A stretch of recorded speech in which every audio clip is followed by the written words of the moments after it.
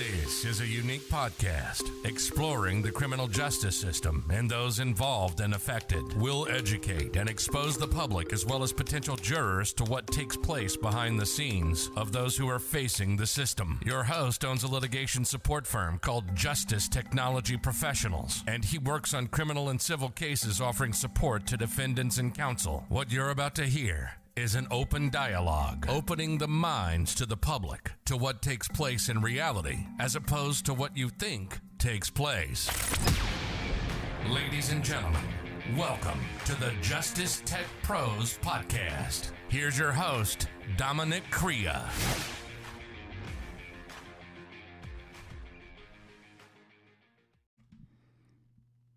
Hello, listeners. Hope everybody's doing well today.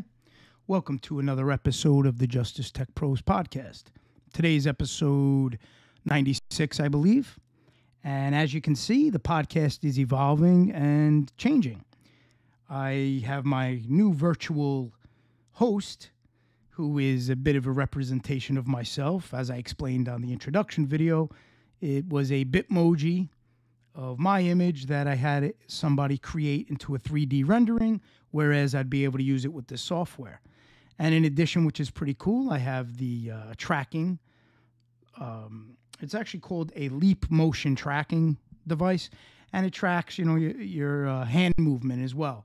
Which I gotta say, as an Italian, that's a really good feature because sometimes I do talk with my hands, not as much other times, but when I'm sitting at the podcast, I notice that I use my hand a lot, and you'll probably pick up on it too now that you're able to see what goes on. Now, the tracking is pretty technologically advanced for such a simplistic item. It really does grasp what I do with my hand. Sometimes I notice, depending on where I position it, it could throw the image off. It'll put my hand behind me, or it'll put it in an awkward position. But overall, I gotta say, I'm pretty impressed. As I get better with this, the look of it will feel more realistic because there's a lot of different settings. It's hard to explain, but they have different sliders, which basically is a way of changing your facial expression, changing your, the tracking on your eyebrows, your head tilt, everything that you do. So I'm going to play with that as each episode goes by. I'll look into that and I'll see what I have to adjust and what not. But that's really more of a trial and error thing. So little by little, it'll enhance and it'll get more accurate to reflect how I'm moving and how I'm talking and speaking, and just to really recreate the look and the image. So as time goes by, I'll polish that up a bit. As you notice, I have my graphic, the Justice Tech Pros podcast graphic here, and what I enjoy about that is I could put up different images on the screen, I could talk about them, and it creates more of an interactive feel. The only thing I have to really get my handle on is you have to use what's called hotkeys. Hotkeys, for those who are not familiar, you're basically assigning keys on your keyboard to represent an action or a background, things of that nature. So I have to master that a little bit. I picked up a device to help me with that. It's called a Stream Deck. Anybody who does podcasting or streaming, I really recommend looking into it. It's a little device, a square device, and I don't want to get all too boring with the tech aspect of it, but basically you could just program the different keys on that little keypad to represent the hotkeys that you normally have programmed on your regular keyboard. And it's just a quick way of doing it. Like right now, I have to get a handle on that. I'm not used to hitting keys. I'm not used to things like that. I use a different software with my podcast. And now with this 3D rendering, it's an additional type of software. So it's getting a little complicated where I have to import things and change things, but that's all right. I enjoy it. It's somewhat of a hobby for me. I always took an interest in technology and software and programs. One advantage that I'm learning, and as I start playing around with the different abilities of the software, I'll come up with different ideas that are engaging. But one thing I like is this whole screen concept where I'm on the screen and I could put up images on the screen. For example, when I want to talk about We Push Back, I would bring up the We Push Back logo and the graphics so people could go check it out. And it just gives a little more context. And you'll see things like that here and there. I got a few funny ones as well. And I really like the direction. So anyway, for today, I want to talk about a few different topics. I'm going to jump around a bit. Now, with that said, and me laying out some of the housekeeping stuff, let me get into today's topics. The first topic I want to cover is going to be the case of the United States versus Matthew Madonna, Stephen L. Crea, Christopher Londanio, and Terrence Caldwell. There's an update on that case, so I want to get into that, share that with the audience a bit. We initially had a date for our brief, and that was coming up. We were closing in on that. Everything is, and on that note, I must say, obviously I can't give anything away. I can't talk about the context of it, but the brief is coming along excellent. And as a matter of fact, let me see how to word this. We had some legal minds in the arena. Some great and respected legal minds weighed in on a lot of what we're doing. And all I could say is that I was told, again, this is the second time I was told that if you're an appeal lawyer, this is the case you want. So that's all I could really say on that. That gave me, anyway, the context I needed. So we're all very confident. It's just a slow process, and it's a matter of what the resolution will wind up being. But we're very confident that there's going to be a level of relief. And we have a lot of outside, as I said, independent, non-vested legal minds who share the same belief that we do. So that's always a plus. Now, does that guarantee anything? Of course not. All you could do is give it your best shot and see how it goes from there. And that's what we're doing. We're going to give it the best shot. So getting back to the scheduling and the timeline, we had our brief prepared for a certain date coming up this month. And unfortunately, one of the defendants, one of the attorneys for one of the defendants, I should say, passed away unexpectedly. Attorney John Maringolo, who was Christopher Londanio's attorney, Christopher Londanio was his client, had passed away suddenly. Very shame. My heart goes out to his family and all those impacted. So as we know, it's just, and obviously, of course, it's tragedy for John. I didn't mean to minimize that. My thoughts as of now go to the family and the friends and all his loved ones, but absolute tragedy. So with that factored in now, logistic-wise, what happens is you have to go to the court, introduce a new attorney, bring on a new attorney. The client has to bring on a new attorney and get them up to speed. So what we're trying to do is just minimize the amount of time that's going to take. And fortunately, we have a really good defense team between all the defendants and the attorneys and the teams and the paralegals. We have a pretty good squad. Everybody works very well and in tandem. So I'm very confident we could get anybody new that is entering the case up to speed in no time. So none of us really forecast a heavy delay, maybe a 45-day, 60-day delay for submission. So we'll see how that plays out. Time will tell. And that's pretty much where we're at with the submission. Once it's in and we submitted it, I'm going to do an episode talking about the submission. I'll show some of the key points we made and go from there. The way it works is we put in our submission and then the government responds and then we respond and then the appellate decides if they're going to call us in, ask questions, or they're going to rule strictly on the brief. So it's a bit of a process. It's going to take a little while, but at least we're at that point, and that's what's most important. Between the delays with COVID and other delays, this process is taking longer than it normally does, but you have to be patient sometimes and just hope that justice will prevail, the truth will be laid out, and the three appellate judges will understand that our argument is strong and valid. So we shall see. All you ask for is a fair chance with no bias, going by the law, going by what's written, and going by how the law was applied during that trial. So you get 3 judges who are in sync with that. We have a phenomenal shot. As I said, very confident. We'll see how it plays out. I wish I could get into more because, to be honest with you, the more we compile, the more we put together this appeal in conjunction with the Rule 33, it's very powerful. And we had a few that are members of the team where they said it's one of the most, if not the most powerful submission that they have worked on. So again, we'll see what happens, but I just wanted to give the listeners and those following along a little insight about where we're at with that process.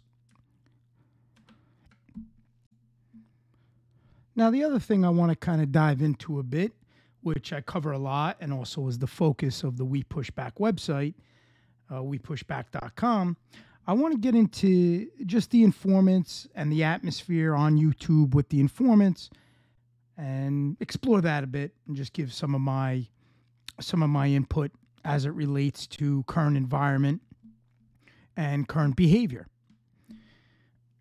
For those who are not familiar or have not listened to maybe a past show, maybe a new subscriber or whatnot, I just want to give a little bit of an overview. For a while now, years, there has been many government informants on YouTube trying to make a career out of YouTube, trying to basically become famous, get interviews, get book deals, really just exploit that aspect of the media, of the public, to whereas they could utilize telling their stories and make money off of that. Basically making money off of lies as far as I'm concerned, because the episodes that I hear are plagued with lies and misinformation. So for a while, that has been going on. And more informants keep popping up. I guess that's kind of like the informant playbook. You go, you testify, and when you're done testifying, you go on YouTube, create a channel, tell a lot of BS, make yourself somebody that you're not to really impress people. I mean, I'll give an example. I've seen one. It's all about playing that part, that big part of being like this crazy gangster. And it was never so apparent as in recently I came across an episode from an informant that we've been downloading their material.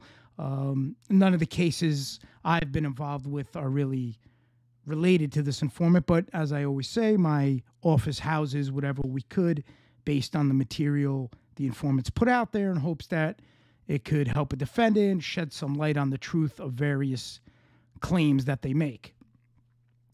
And one of the episodes of a new informant that's on the YouTube scene, I don't remember the guy's name. It may have been an informant known as Anthony Arleata or something along those lines. I'm not familiar with the guy. I know he's an informant. I'm not really sure about all the different people he put away and what his role was. But be that as it may, the point I'm trying to make is one of the episodes I saw, they were in some kind of quote-unquote social club, I guess. And I don't know what kind of social club that is where they allow informants to hang out. So to me, that's not a social club. I think that's more like a stage set. I think they're whoever wants to claim that's a social club better get their head examined, because from my experience and things I heard, social clubs aren't too crazy about having informants in them. But what do I know? So anyway, they're playing the part. The point of why I'm telling you this is you have to understand what's subliminally going on. They're playing the part of being at these social clubs, being accepted, to kind of downplay what they did, and to almost goat people, to almost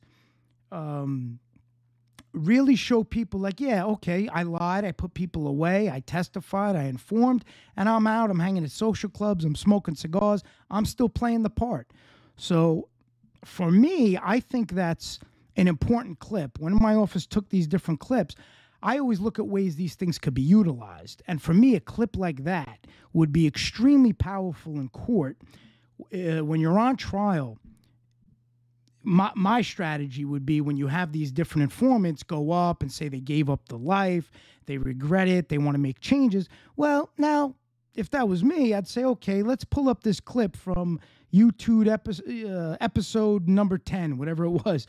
you're hanging, and I would ask questions along the line. So what's the point of you hanging out in a social club? The stereotypical environment where they try to say organized crime members hang out and come up with these master plans of world domination. So you could really use that and show as a visual to the jury and as an example that what they claim on trial, and what I would do is I would pull all their 5K1 letters and I would read the 5K1 letter, because if you haven't noticed, the 5K1 letters, I spoke about that on a past episode, that's the letter the government gives to the judge when they're sentencing the informant after they worked with the worked on the case. It's like a review letter. It just basically tells the judge this guy is valuable and these are all the quote-unquote bad guys he helped put away. Now, in a lot of those 5K1 letters, if not all of them, every one of these informants denounced the so-called life they were involved in. They want nothing to do with it, nothing to do with the people. They want to become a new person and move on with their life. So now when you start showing them in recreating their past life environments, going to social clubs, smoking the big cigars, playing the part, you know, the typical gangster part that you see in all the movies with the loud, obnoxious gavone, chewing on the cigar, talking like an idiot. That's what they're trying to recreate. And people eat that up. You get a lot of people, I mean, look at their subscribers. They eat that up. They love it. They feel like they're in a movie watching a real-life gangster, you know? So people eat that up. And that's fine. Listen, you know, my purpose here is not to stop any of these informants from doing their job, doing their podcast. I almost said job, but I have a hard time calling a podcast a job unless you're like Joe Rogan or something. But anyway, their performance on YouTube, I couldn't care what they say or what they do on there. For me, I try to use that to help others. So let them go on there, let them say whatever they got to say. I think defense teams and families and friends just need to pay attention and make sure they capture anything relevant that could help. Going back to, you know, the appeal I was talking about earlier, one of the most powerful portions of our appeal is going to be the Rule 33 submission appellate on the appellate level, because we submit the Rule 33 and now you attach it with the appeal and you could elaborate on it. And that's going to be one of our most powerful submissions based on the informant's own words on their podcasts. And that's what's going to be vital. So it's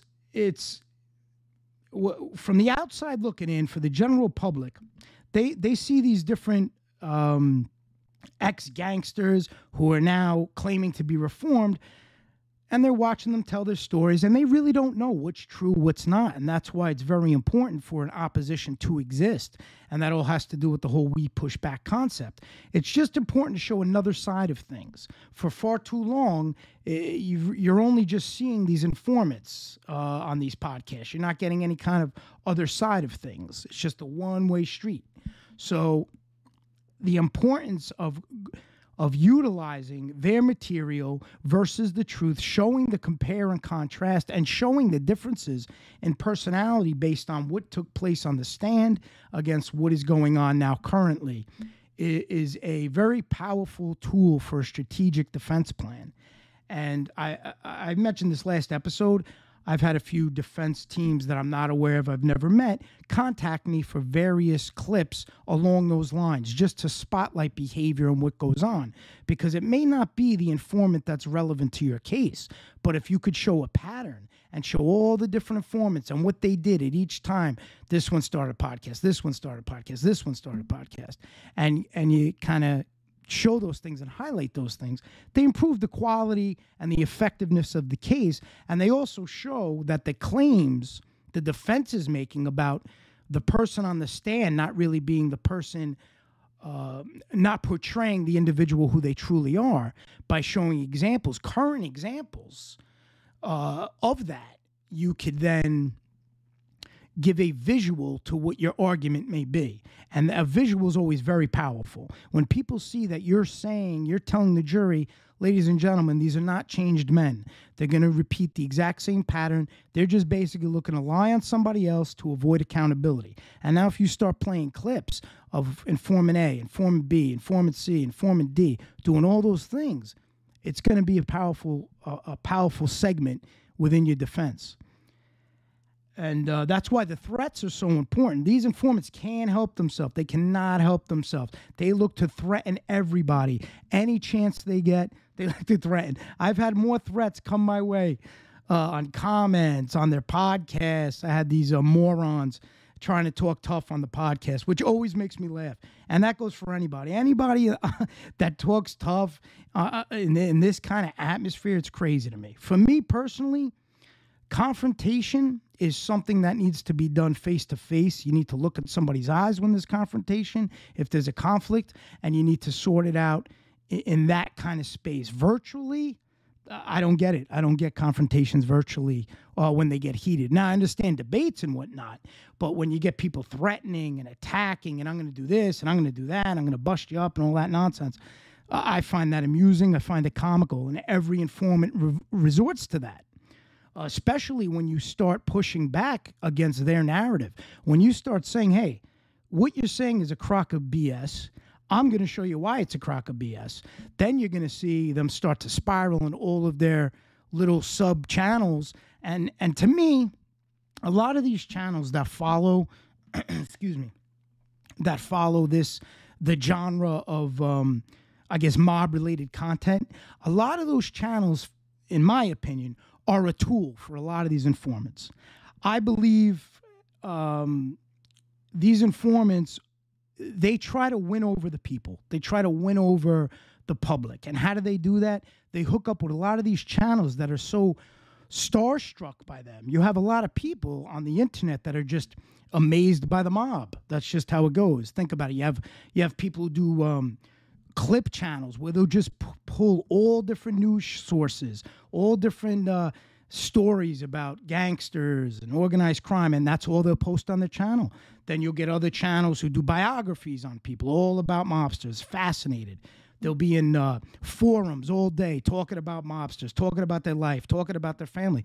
That's just what these people do. That's their life. So when you have content creators who have this holier-than-thou opinion of the informant, where they feel these informants walk on water, the informant will approach a lot of these smaller channels and schmooze them. They'll use their charisma, they'll use whatever they can to schmooze them and get them pretty much under their wing. And by doing that, if you notice, if you sit back and watch these smaller channels who align with these informants, you have, as I said, the channels who do the clips on the news stories about gangsters, the biographies on gangsters. Then you got the channels that just go on every day abusing family members who they think are somehow related to somebody in organized crime. They devote their whole channel to that topic, to attacking the adversaries, let's call it, of the informants.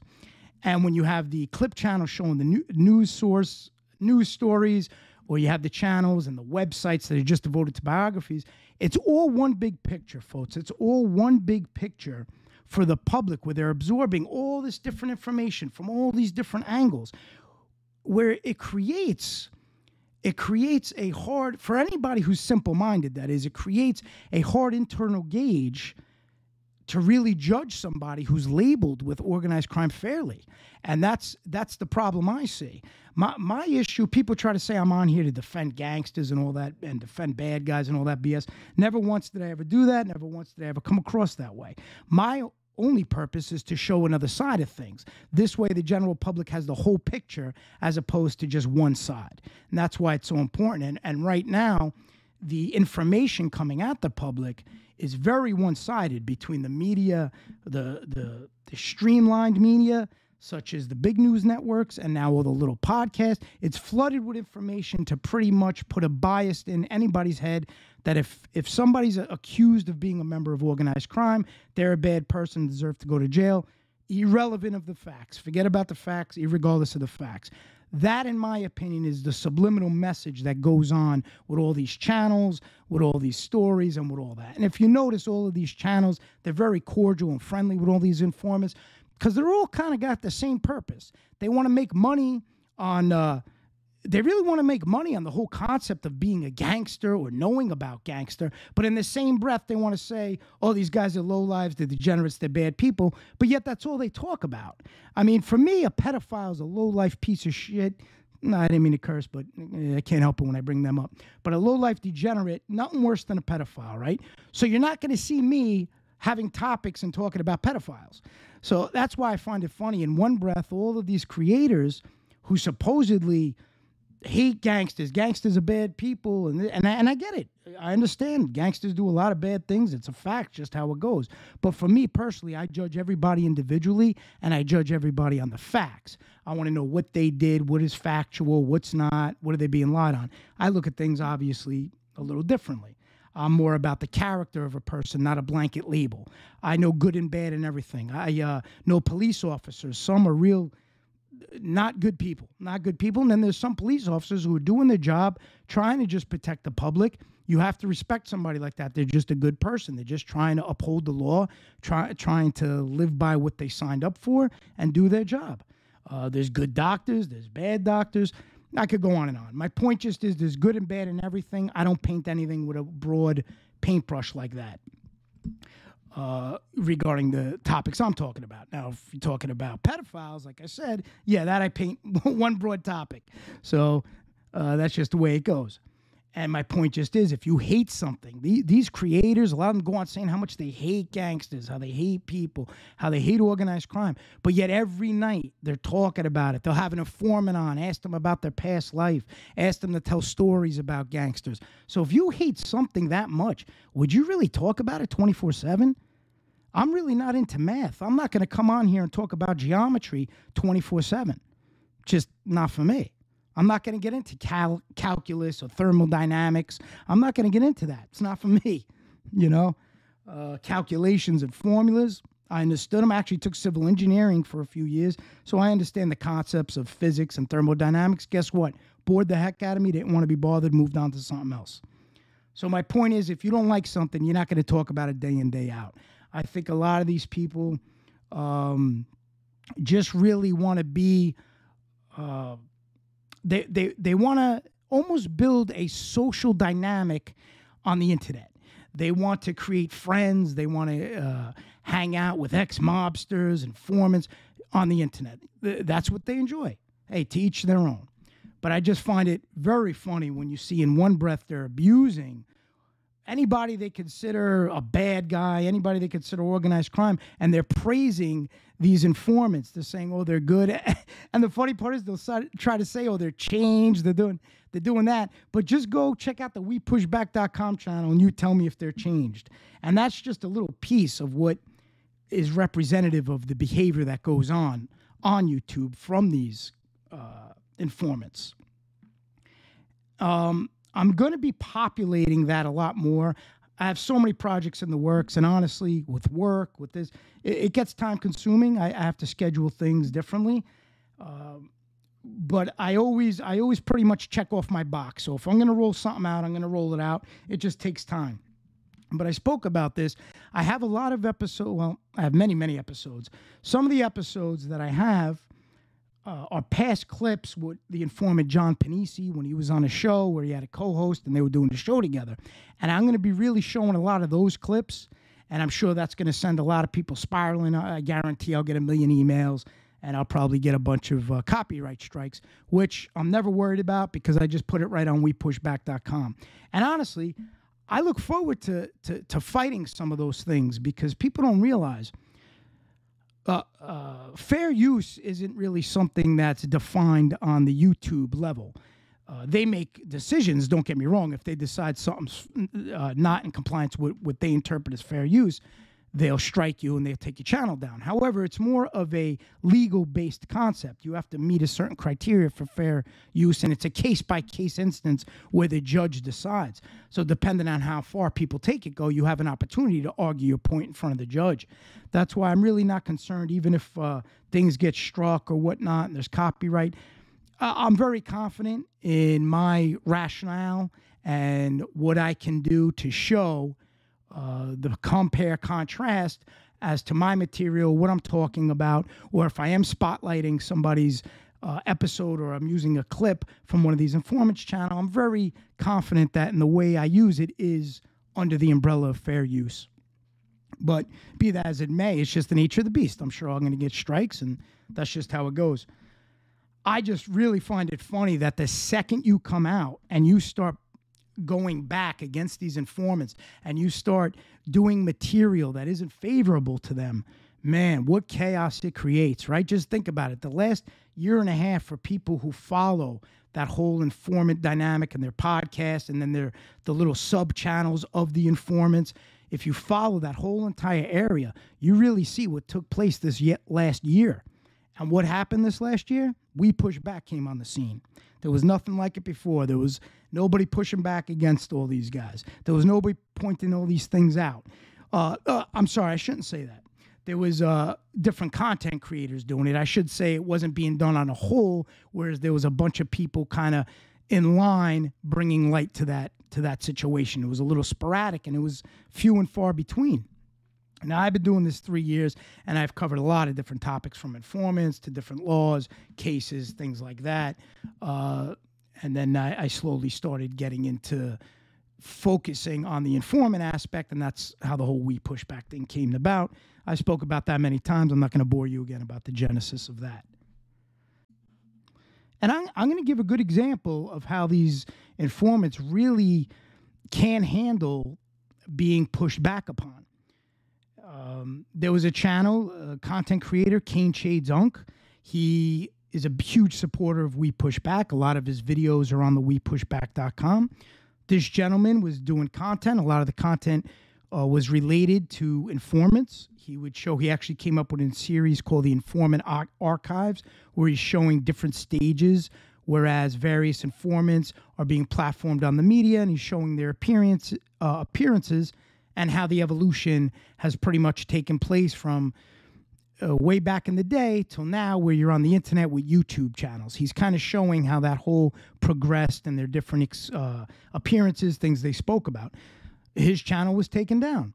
Now, I have no doubt in my mind that a lot of the reasoning why his channel was taken down had to do directly with the information and the material he was putting out on a lot of these informants.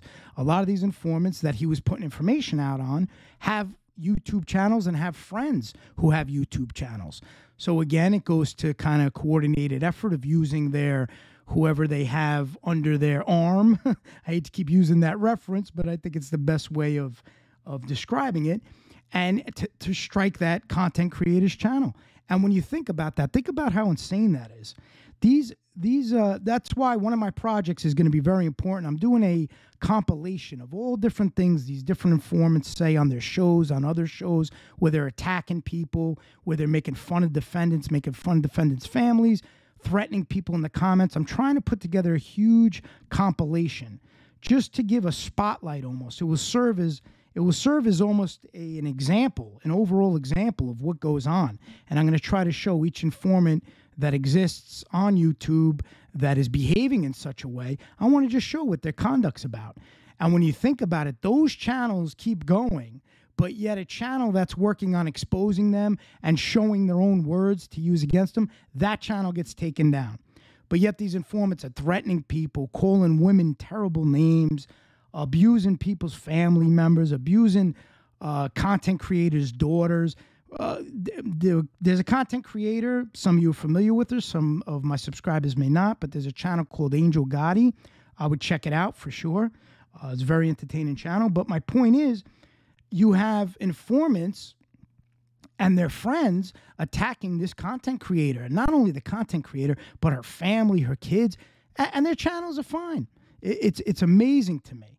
It's amazing to me in the sense that YouTube makes those decisions. Anybody could report whatever they want. I guess you could try. I've never struck a channel, so I don't know what the process is. I don't even know how it works. But my point is, I'm sure it's very easy to figure out. Any monkey could probably do it. I'm sure I always see like a little dot and it says like report this video. You could do things like that. So I'm sure it's a very easy process. But what amazes me is when YouTube is looking at this information, they'll look at like something that a creator such as that Kane Shades Unk puts on, where he's just showing clips of different informants and things they're saying. He's showing them in their own words. The YouTube administrators decide, okay, take that channel down and leave the channels up that are ripping people apart, abusing people's families. I don't know. I don't know what the formula is for it. You know, it's really crazy to me. But as far as I'm concerned, to me, I'm just on here to do my material, help good people, help people where I share common interest, any way I can help them, people who support We Push Back, people who support my channel, my supporters, my viewers. For me, it's very simple. It's about good people helping good people, and that's all I think should be focused on. I don't entertain anybody I deem to be a moron, anybody I deem to be a lowlife. I won't entertain them. The only way I will entertain them is in person, if they wish to get off all the nastiness on their chest, if they want to get it off and they want to vent a little bit. I'll definitely entertain that in person. I say it time and again. My address is always available. My website has all my contact information. The About section has it all. I have no problem with somebody, if they want to have a heated discussion, heated debate, get things off their mind, tell me what they want to say. But I only do those type of things in public. So on here, as far as I'm concerned, it's as if certain people don't exist. I don't acknowledge them, don't watch their stuff, don't care what they say, don't care about the comments, don't care if they do an episode about me every day. I had 2 content creators who are friends with the informants. They're like their little informant sidekicks. They'll do anything the informant says, and they did back-to-back episodes on me. How did I hear about it? Because people decided to tell me. And the truth is, I told my friends I really don't even care, so my friends stopped telling me. They know I don't give a crap. But other people, I think they're just trying to give you a heads up. They'll tell you, oh, this guy's doing an episode. But you want to know the truth, folks? It doesn't mean anything to me. They could say whatever they want. It really doesn't affect me. It's on the internet, number one. They're in some far off location. They're just trying to get views. For them, I'm gonna be honest. You want to know what it's all about? For all of these different people, it's very simple. It's very, very simple. But all the people creating chaos, attacking people, you want to know what it's all about? I'll give you a hint. That's what it's all about. That's all it's about, folks. All this. That's it. All the money. It's about getting views, getting clicks. For me, what I care about, I actually spend money to get views. I do the Boost Your episode, which isn't cheap on the Google YouTube ads. That's not cheap, to buy a YouTube ad. It adds up. So my goal is way different. I look at it like I'm spending money to get exposure. That's how I look at it. I want more people seeing it. I don't even care if they're a subscriber, they're not a subscriber. I just want people to see it. So I'll boost episodes. I'll advertise episodes. I'll do some stuff on I'll sponsor podcasts. I'll get the word out. Actually, I spoke about this. I even wrote out what I did at the beginning to build my channel with joining Facebook groups, did a lot of ads. I even hired a company where every month they would do ad campaigns where they would put my ad in different locations on Instagram, Facebook, Twitter, but it just got too expensive. I figured I'll just give it a shot myself and see what I could do. And I found that the YouTube ad is a good way. It gets expensive, but for me, you have to kind of weigh everything. The information is very important for me, and I feel it's worth the investment. I look at it like an investment. People are learning, potentially helping defendants. My channel has never been and never will be monetized. We Push Back channel, never been, never will be monetized. I don't even think We Push Back can be monetized, actually. I think you have to have 1,000 subs, and I'm not there yet. But that's not why I'm here.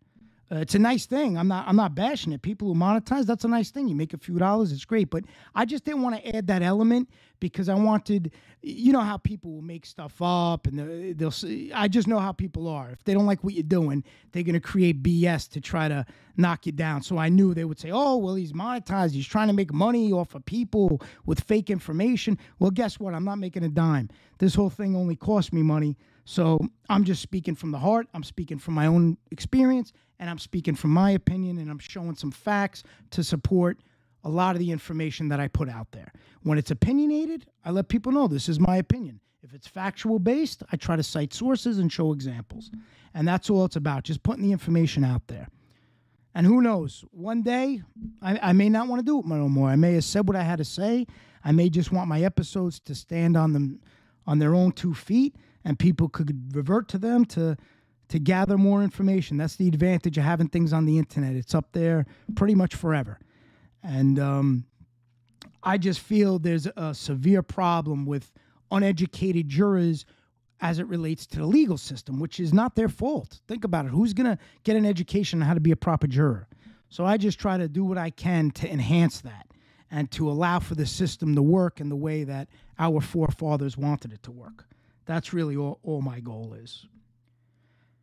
And the key to these things, the key to having, when you're working with people and you're trying to put things together, you got to realize you need solid people. You need people of good character. I'm going to give you an example.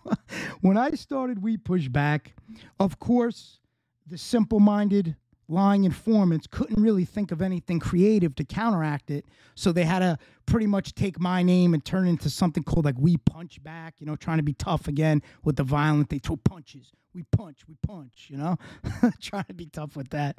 So, but from what I've seen, it's like this, they all fight with each other. It's constant chaos. One turns on another. Then they put texts out there, private phone calls. What do? They resort to what informants do by nature. You piss an informant off, what's he going to do? Tell every secret you have, right? Tell everything you guys ever spoke about. He's going to put it on blast. And that's what's happening. And I just find that amusing. It just goes to show how they built that foundation on a sand base. You have to have a solid foundation. You can't build a solid structure on sand. They built it on sand. And it's just, it's amusing.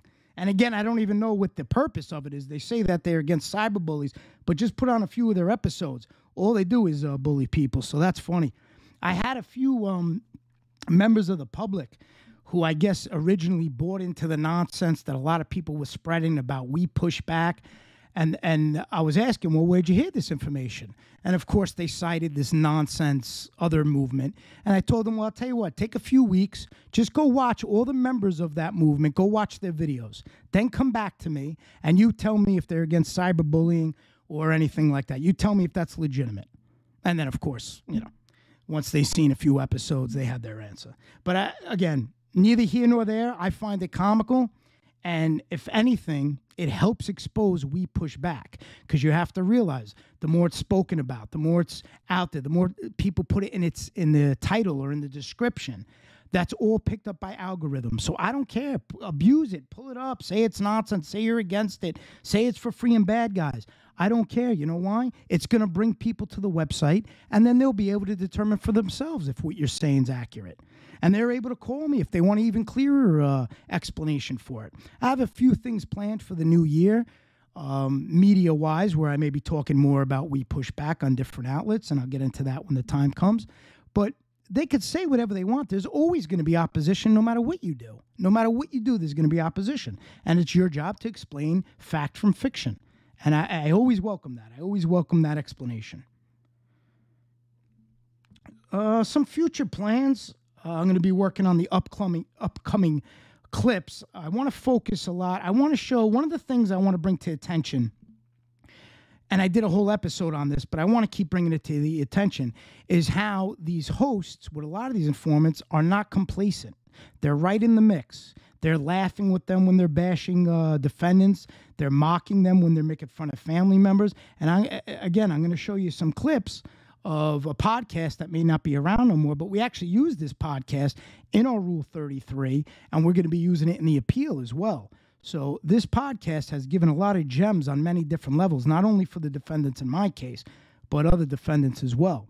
So I'm going to be showing certain examples. I like to show the host and the informant interaction and the dynamic, because I like to cite it as an example of why I'm against a lot of those who platform these informants, because they're not platforming them to get the facts out. They're platforming them to hang out, to gossip, and to be one of the boys, That's what they're platforming it.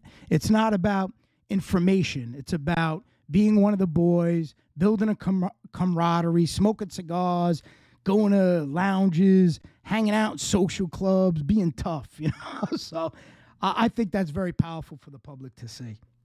So,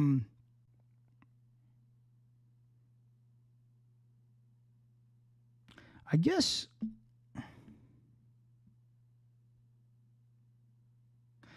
one thing I wanted to just, the last thing I should say I wanted to touch on, which is amazing to me, and I think it all goes back, honestly, I think it all just goes back to society's fascination with this organized crime and the mob and all that stupid nonsense. Because I've seen an article, and I posted on my community page, it had to do with California releasing like tens of thousands of pedophiles. And I mean, what more do I have to say than that? I mean, way before their time was due up in jail or in prison, they were released, early release. And I just think of all the cases that I have seen, and even a couple that I'm currently working on, where we're working on compassionate releases for a client. Nobody I know directly, but I was hired to assist with that process. But compassionate releases, and, some of these men are Italian descent, and they're accused of being in organized crime. They're in their 70s, they're in their 80s. They have a lot of health problems, but they have that OC label. They're not even considered for compassionate release. And you have tens of thousands of pedophiles. And listen, I'm not telling you, one thing you're not going to get here, I'm not here to convince anybody. It's irrelevant what my opinion is. If I think somebody who's accused of being a gangster, if I like that person or I consider that person a good individual or a man, that's irrelevant. Those are my beliefs and my system, and I have my own internal guidance of what I go by to distinguish if somebody's a good person, how they, that's irrelevant. So with that said, on one hand, you have somebody accused of organized crime, right? You have an old man, 70s, 80s, organized crime, health problems. On the other hand, you have a pedophile. Okay? For the public now, which one do you think is more of a danger to society? I guess a lot of people may think the organized crime guy, but I don't think that way. I just don't. I look at it a little differently. And again, I think I'm looking at it logically, in the sense that you're looking at somebody who's in the 70s or 80s, who's part of a secret society that they're being accused of being part of. There's a lot of violent acts that go on within those organizations. But what impact does that really have on public safety? I don't really have to worry about my kids if somebody who's labeled with organized crime is out walking on the street. But I do have to worry about my family if there's pedophiles running around everywhere. I got to worry about kids and nephews, nieces, cousins. So I don't know. It's odd to me that it seems like people feel pedophiles aren't really anything to be concerned about where it relates to the safety of the public, because that's one of the main tests that they use when they're deciding to release somebody. Their impact on public safety. So I just find that amazing. And you'll also notice one dynamic that really threw me off, and I'm going to tell you a little story about it because it always stuck in my head. I'll go back to the story, but I'll give you an example now. There was somebody close to my area. They were in the newspaper, one little tiny blurb. The degenerate was apparently taking pictures of like young kids in his house, a real low-life piece of garbage. And it made one little blurb. He got arrested. There was a bunch of different little kids from his neighborhood that he was taking pictures of, and they had all kinds of stuff on his computer. You don't see one little blurb. You just got the one little blurb about it, and that was it. If somebody's arrested in these towns that's linked to organized crime, oh, man, you don't hear the end of it. It's story after story after story. You do not hear the end of it. And that amazes me, too. I figured the reporter would want to keep track more on the pedophile for public safety than... But I get it. I'm not stupid. It's the sensationalism of it when you factor in the movies and all that. I get it. It's upside down to me. That logic's just friggin' upside down. And so going back to my story, which kind of revolves around that, I had a client. As some know, I own a payroll company as well. I started my payroll company in 1999, so I've been doing payroll most of my life. I had a payroll client for about 11 years. Comes to my attention, I see he gets arrested for being a degenerate pedophile. Now, I was making good money on this client. Immediately, I sent the guy a notice of termination, especially once I seen what he was being accused of and the witnesses coming forward and what was involved. There was no doubts in my mind. Now, oh, my arm just like broke there. You saw that? I don't know. It was a little glitch, I guess, with the tracker. But anyway, so I immediately sent the guy a letter of termination. I didn't want to service his account no more. That was the end of that, right? Long story short, I see another friend of mine, he's a business friend. He runs networking groups, all these different big networking groups in the area. He runs them. They meet, people have coffee. When I was younger and starting out, I used to go to a lot of those. I'm really not that social. I never enjoyed it. I honestly always hated it. But those are things you got to do when you're growing a business, right? You got to do things you're not comfortable doing. So I don't go to those any longer, but he still runs them. And he was telling me that this guy, my ex-client, who was a pedophile, now the guy's already took a plea. I'm sorry. I don't know if he took a plea yet. I'm not sure if he admitted his guilt yet, but it was right around that time. He wound up eventually admitting his guilt. And when I say he took a plea, I read the plea allocution. The allocution is really what you got to read when somebody takes a plea, and this guy was a degenerate. So my point is, he's at this networking function, and my friend, my business friend, it's not really a friend, there's different levels of friends, kind of like on here. Everybody meets on here, and they think, oh, highest level of friend, best friend.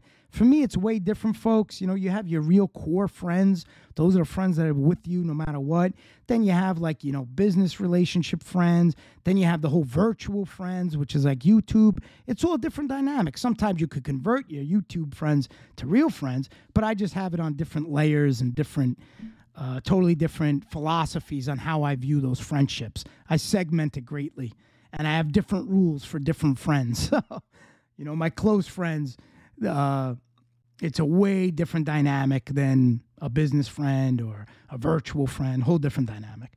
But anyway, my point just is, he was telling me that all these people at the networking event had no problem with the guy, talking to the guy, hanging out with the guy. And man, I couldn't wrap my head around that. This society is really crazy, folks. It really is. If I was at that networking function, I don't know. I don't know. Let's put it this way. I just wouldn't be talking to the guy. That's all I'm going to say. I wouldn't be talking to the guy.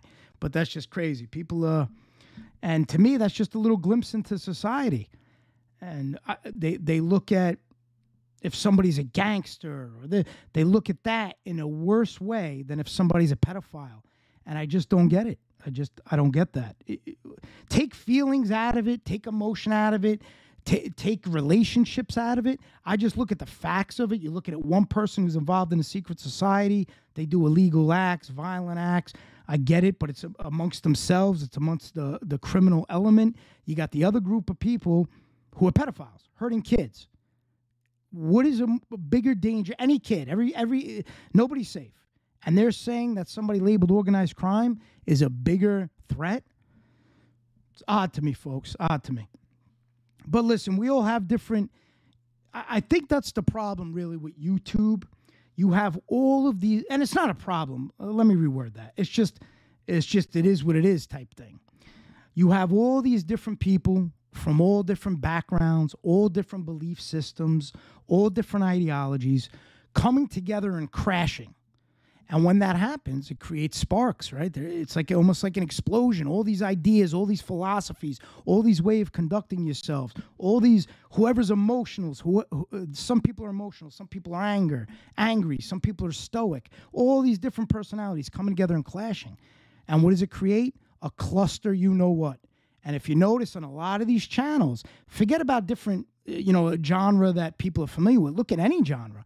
A lot of these genres, when you have all these different personalities, just constant fighting and bashing and abuse.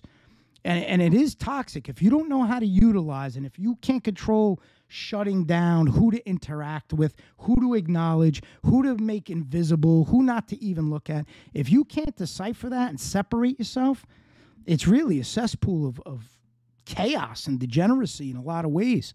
So you have to use these tools to your advantage, and you have to use them in the right way that best suits you. The internet, YouTube, social media, all phenomenal tools if you use them the right way. And if you navigate them in the correct way and you don't get caught up in all the BS and the back and forth and entertaining garbage people. I look at it very simplistic. I look at it like If I deem somebody a garbage pail, the same way I wouldn't deal with them in my private life, I'm not going to acknowledge them on here. Nothing has changed for me. So as time goes by, now at the beginning, you make new relationship. You don't really know who's who. You're navigating, you're going through, you're meeting people. It takes time. As I said, these are virtual relationships. You have no gauge. You have to see only time. Time is your only gauge. So you have to see how these people conduct themselves, what they do. Then you could determine who may align with you and who may not, who's somebody you want to associate with, and who's somebody you don't.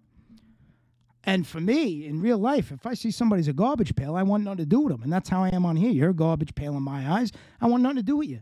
I'm sure there's a lot of people who don't like me, who think I'm a bad person, who think whatever. Forget it. I mean, go in some of those chat rooms of the shows who love informants, or the informant-loving chat rooms, or even the channels.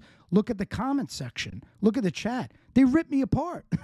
They rip me apart. They rip my pops apart. Now ask me what that means to me.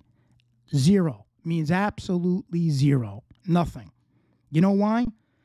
The same view these people have on me, I have on them. So they shouldn't like me. They shouldn't like what I stand for. They shouldn't like anything I represent, because I don't like anything they represent. I don't like what they stand for. I don't like the people they associate with. So it's a two-way street. They have their view. I have ours. We're on two separate parts of the earth. We're on two separate parts. We'll never come together with that. It's two separate parts. It'll never be like this. It's always going to be like that. Two opposite ends. And that's life. Sometimes you're just on opposite ends. The only thing I do is I just act as if they don't even exist. For me, that works best. I just treat it like I would in real life. I'm not going to walk in somewhere in real life into a bar or something where I know the element is not a group of people I'd want to associate with. So I look at it the same way on here. I'm not going to go to a channel or interact with somebody. That's just not for me.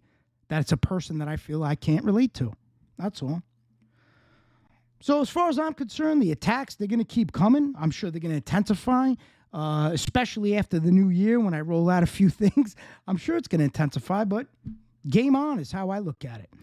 I'm going to keep doing my podcast. I got some great things planned. I have another good Courts in Session segment coming up. It's going to be another, I believe it's going to be, oh, again, my arm broke. See, I got to keep my arm like in front of me. If I put it back, it like snaps off. But anyway, I was saying for the Courts in Session, I have a few that I want to develop. One's a cross-examination, and then there's another one. I really like that series. I think I've got a lot of good feedback on it. And now with this module, more and more things will pop up that I want to utilize. So folks, with that said, do not forget, please. Might this work? Yeah.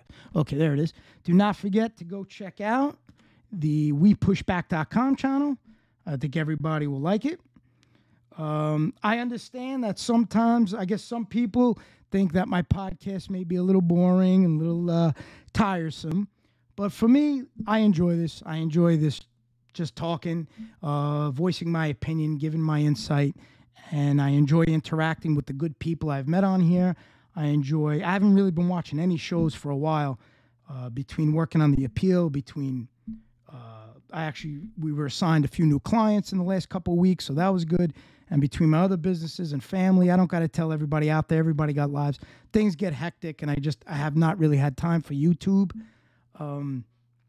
But I've met a lot of great people on here.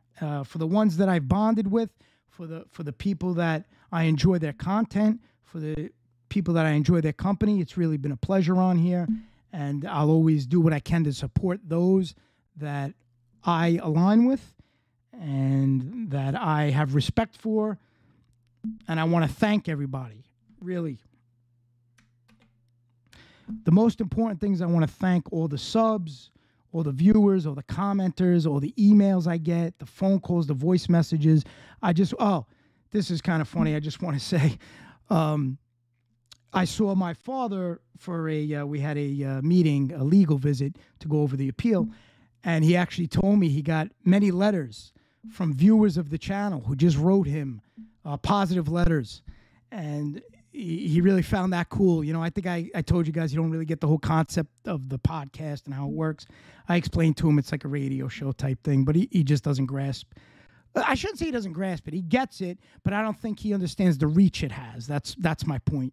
He doesn't understand the reach it has.